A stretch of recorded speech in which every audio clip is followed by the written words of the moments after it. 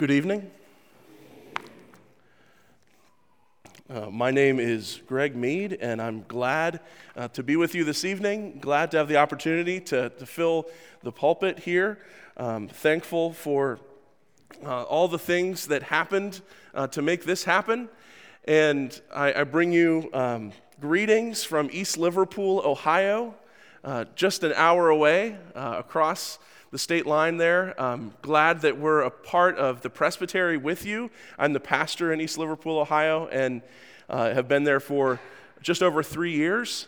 And when I think about what brought about me being with you this evening, I am aware that even at presbytery meetings, not just good conversation can happen, but happy conversation can happen.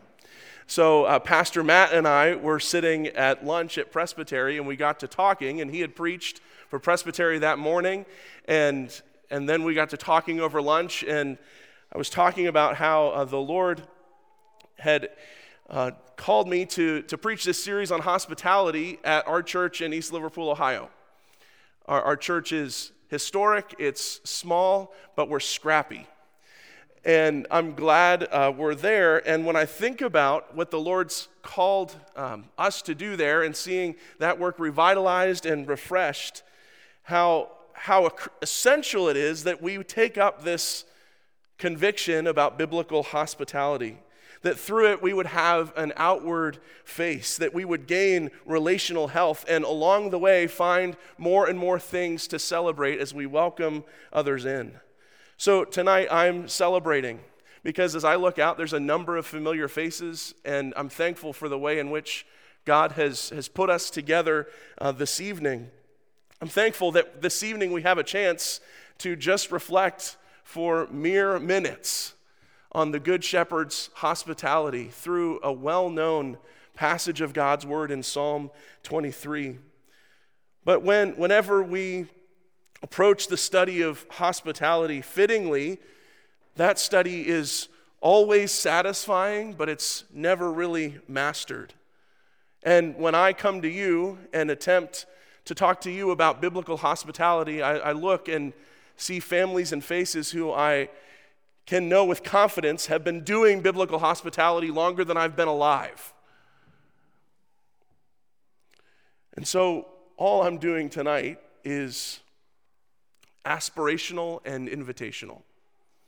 It's aspirational because what I want to talk about tonight is that which I'm still learning, that which my wife and I are still growing in, and certainly hospitality isn't as easy as it used to be a mere 7 weeks ago before Eddie joined our family. So we're glad that in every season the Lord calls us to welcome others as He has welcomed us. So thank you for the invitation, for allowing me to be with you, and for sitting under God's Word with me this evening. We have all experienced at one time or another a welcome gone wrong. It's been made very clear to us that we don't belong. Whether that comes from simple ambivalence or avoidance, or whether that escalates to mistreatment or various kinds of abuse, we've all received twisted and sick welcomes. But hospitality is a welcome gone right. Hospitality is leaning into our relationships with the heart of God. And simply put, that word hospitality, the word philoxenia, means love of stranger. And it could also, if we press it into the corners of our church lives, it's love for the estranged. How much different is the vision for hospitality from xenophobia, which is that fear of strangers which keeps them at arm's length? When we think about endeavoring into a study of hospitality, which you will continue in for weeks to come, and I'm excited that not everything has to be said tonight, but that more will be said in weeks to come. Other voices around us are often calling to us to tell us that difference means that we should deny fellowship. But in God's kindness, just as we face common temptations as men and women in this fallen world, as we face common temptations, God provides for us common ways out of temptations. So if we believe that a common temptation in our hearts and in this age is that our spaces or even our homes are our castles for our protection and our entertainment, then hospitality provides a way to release those things into the service of the Lord, acknowledging that we own nothing, but we are stewards of everything. Hospitality is a way of acknowledging that the Lord gives us homes, that we would open homes. And when we open our homes, we open our hearts to one another. That through our homes, we would build bridges, even within the life of the church and into our communities. A name that many of you know, Rosaria Butterfield, has written extensively on hospitality and wonderfully, and I commend her work to you. The gospel comes with a house key. But she says something to the effect that our homes are now a post-Christian weapon of spiritual warfare. Our tables are what they've always been, tools in God's hand to build up his church and to add to it for the work of evangelism and discipleship and even our own honest sanctification. That we would work against that temptation to be self-absorbed all day, every day. Hospitality shouts to us that it's not all about me, instead it's all about them. It's not about circling our wagons, but opening our arms. And in this, which I'm graciously calling the new year still, it's just not the first anymore. Even in this new year, God's given us an opportunity to reset our sights in how hospitality invites us to live out the very message and momentum of the gospel with our lives. But that always begins when we take fresh sight of him. Our hospitality will be stagnant and stale if it's an attempt to enter into some sort of spiritual performance for our own praise. But if our hospitality starts in looking at the very heart of God, then we see the grand message of the whole Bible is the very hospitality of God. That from Genesis to Revelation, God has been welcoming sinners and making a place for you and me in his own heart. And once you look for biblical hospitality and you see it in the character of God and in the scriptures, it explodes. You see it everywhere. That he makes a home for his people in Eden and all the way to that garden city of the book of Revelation. Because in the very work of creation, God is engaging in placemaking for his people. For Adam and Eve, everything is theirs. God has given them all things in the garden. He makes a place for them, and he comes near them with his presence. And it's there that they have opportunity for flourishing under his welcoming hospitality, when he walks with them, and yes, he even feeds them. And if you're like any church I've ever been a part of, you know how to feed one another. But in God's creative act, he's not just making a place for his people, but in his covenant making with his people throughout the Old Testament and the whole of the scriptures, he's a promise-keeping God, not merely a place-making God. He makes a place for his people through his presence, but then promises Abraham that through him, through the people that will come from him, he will make him a blessing to the nations. When we think about God being a place-making and promise-keeping God, he shows us how his own hospitality ought to win our hearts before we ever think about our own performance of hospitality. Because his welcome must fuel our own. So tonight we have an opportunity to again think God's thoughts after him. To see in his heart our greatest motivation towards hospitality. Because as you have heard, and I pray as you will hear again and again, your greatest motivation towards hospitality is that God, your God, has been hospitable to you out of his very character and heart. And when we believe that, then we pursue others out of the abundance of our hearts gripped by the heart of God. And so this evening, we're going to a familiar place in the Scriptures, Psalm 23, as we look to see the Good Shepherd's hospitality. Psalm 23, would you pray with me as we anticipate hearing God's word?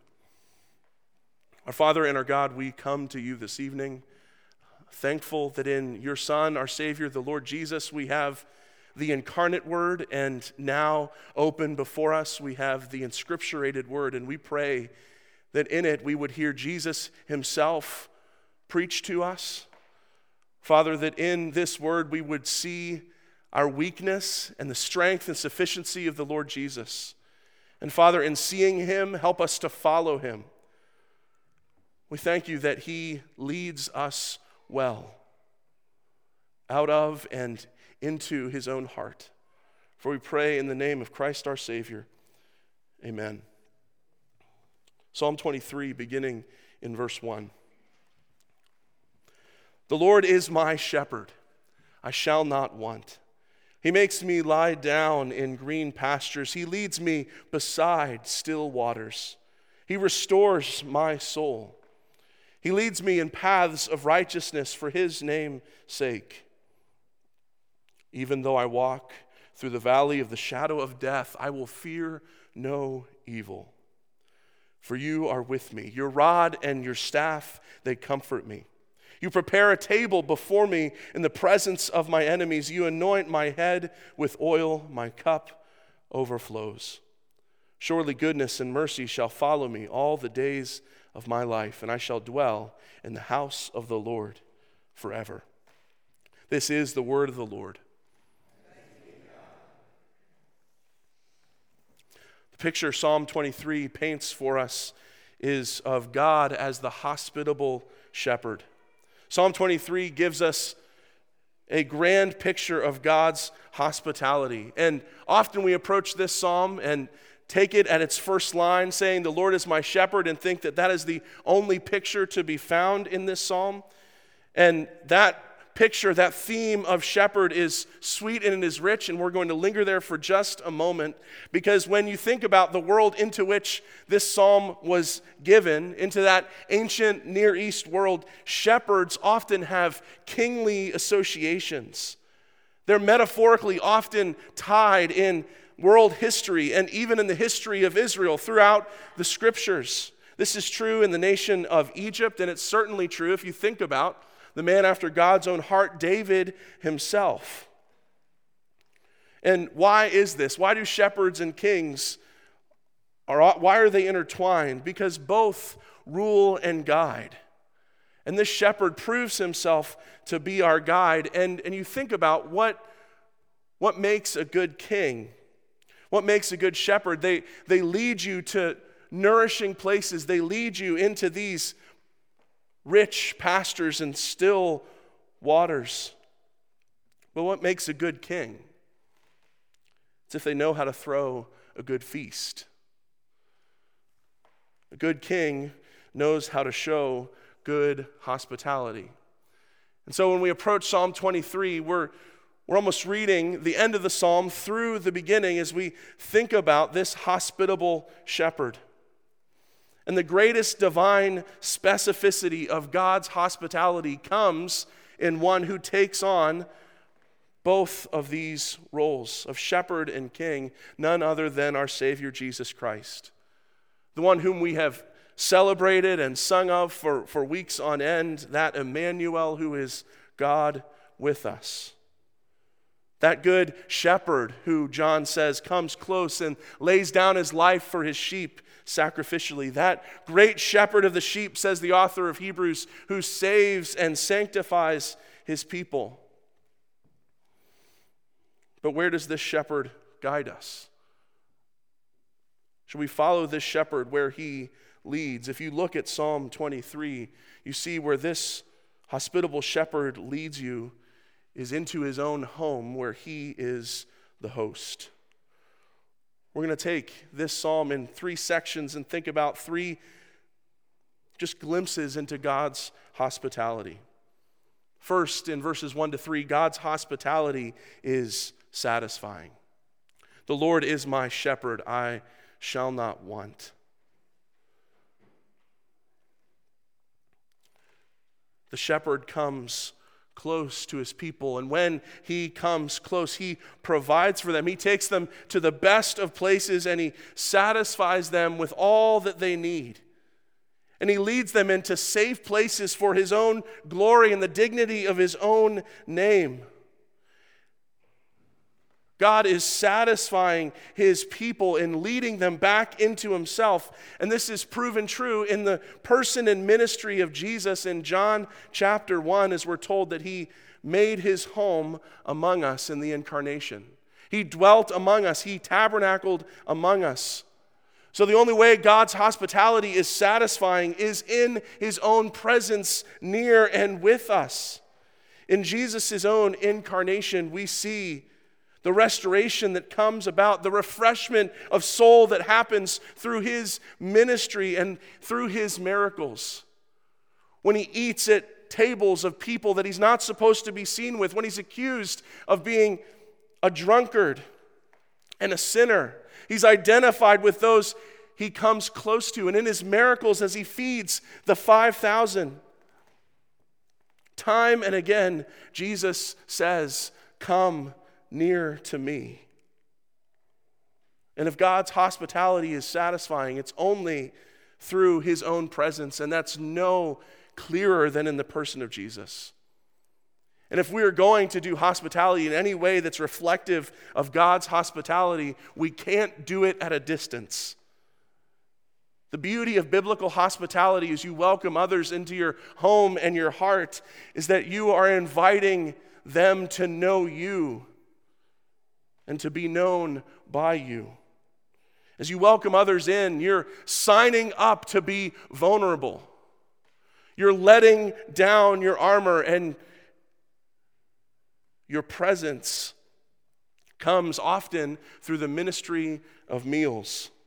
This was true for Jesus. There's something about food that gathers and gladdens people. There is certainly a ministry of meals under this heading of biblical hospitality, but what hospitality is heart to heart, nourishing, satisfying welcome that says, "You belong with me." It's not mere food, but it's spiritual satisfaction that says we belong, because God's hospitality is satisfying. God's hospitality is also safe. Even though I walk through the valley of the shadow of death, I will fear no evil. I know that this has been a full weekend for the church. I know this hasn't been an easy weekend for many of you. I know that some of you feel as if the shadow of death is yet again coming close. And if you don't feel it acutely even now, you have or you will. But there's something about the leading of the Lord. There's something about the goodness of our shepherd that says when we walk with him, we can walk through difficulty. We can walk under the reality of death. But we know that the Lord ensures the safety of his own all the way home. Our shepherd does not give up halfway. His rod and staff are a comfort to us because they are weapons of retrieval and defense. God's hospitality is safe because through it he woos us back, like Hosea calling out to his wife Gomer. God woos us back and proves himself as our defender. Through his welcoming heart, he claims us and brings us back to himself. And in our own hospitality, in the same way, we're called to welcome the wayward and the wanderer. We're called to move towards them in a way that reminds them that they are safe, as we seek to defend them from Satan's and even their own accusations against themselves. And one of the greatest joys of hospitality is the opportunity to lead them back into the safe arms of their Savior in the gospel.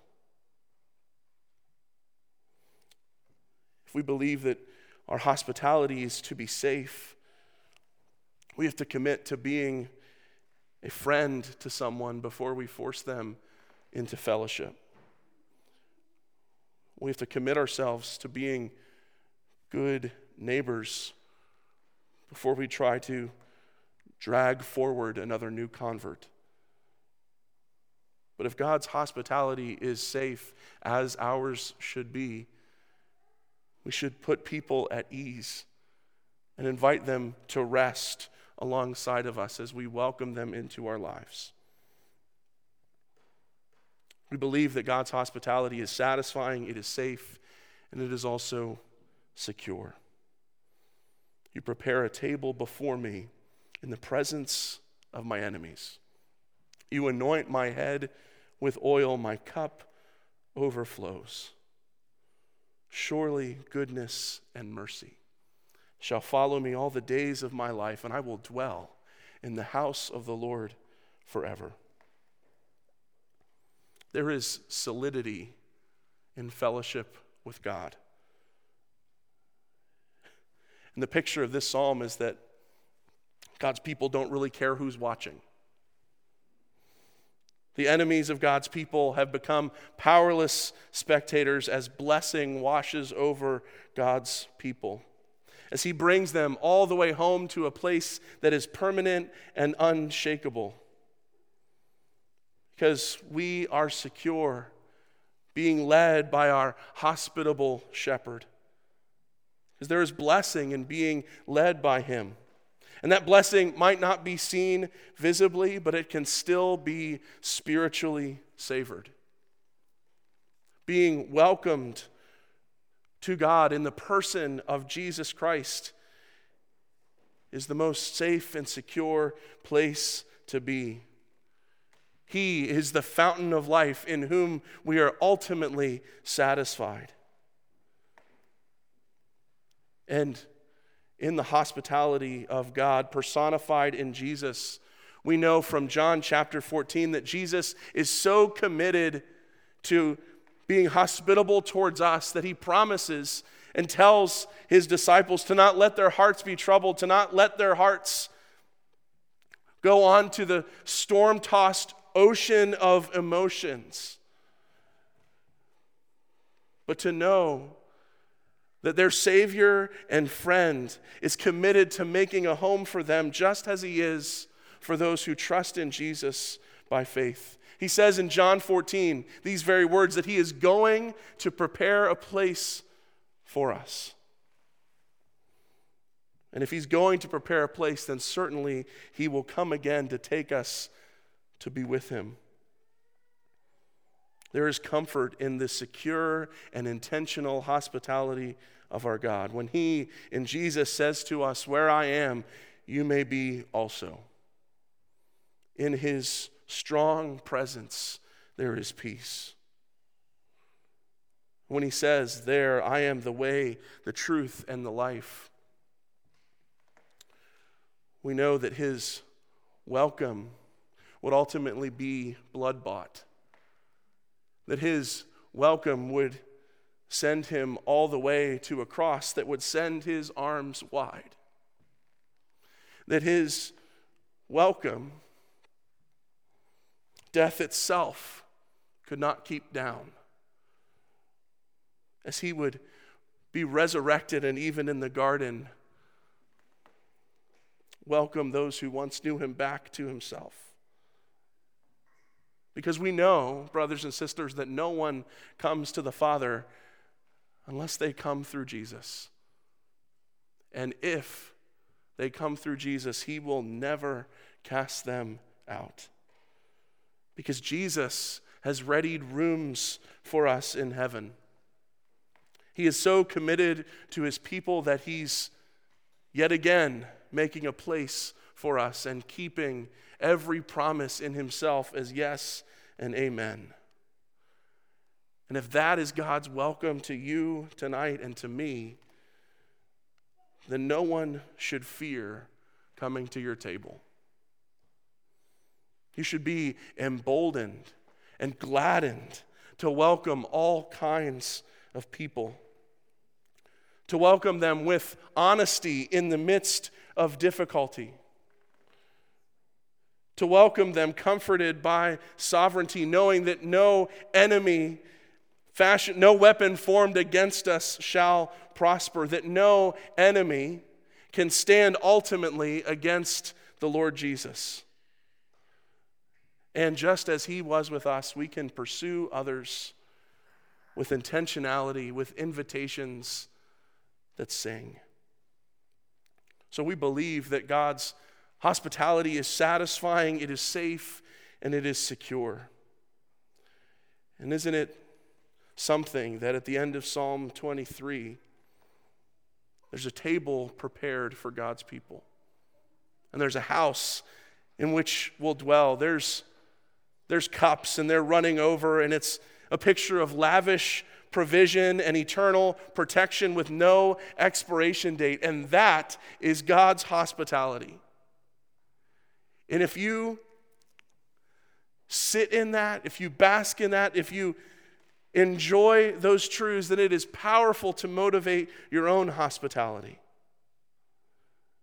Because God promises in his welcome not mere respite, but permanent restoration and ultimate recreation. Because God's presence with his people will one day be ultimately and beautifully perfected. Because as John puts it in the book of Revelation, then I saw a new heaven and a new earth, for the first heaven and the first earth had passed away, and the sea was no more. And I saw the holy city, New Jerusalem, coming down out of heaven from God, prepared as a bride adorned for her husband. And I heard a loud voice from the throne saying, "Behold, the dwelling place of God is with man. He will dwell with them, and they will be his people. And God himself will be with them as their God. He will wipe away every tear from their eyes, and death shall be no more. Neither shall there be mourning, nor crying, nor pain anymore, for the former things have passed away." God will prove himself in that day the provider of home and our host for eternity. From that time forth and forevermore. We will dwell in a new city in the presence of our God, where he sets for us a divine banquet, where God displays himself as the eternal founder of the feast, when our cups will forever overflow and tears will forever cease, when the hospitable heart of God sings over us, quiets our grief, and satisfies us with himself, as we entrust ourselves eternally to a place-making and promise-keeping God. May our hospitality bear the same marks as his. May we point to the one who spiritually satisfies, the one who guides us safely by his strength, who promises us secure refuge and a home with him forever. Because our hospitable shepherd has one final word. Come to me, all who are weary and heavy laden, and I will give you rest. Would you pray with me?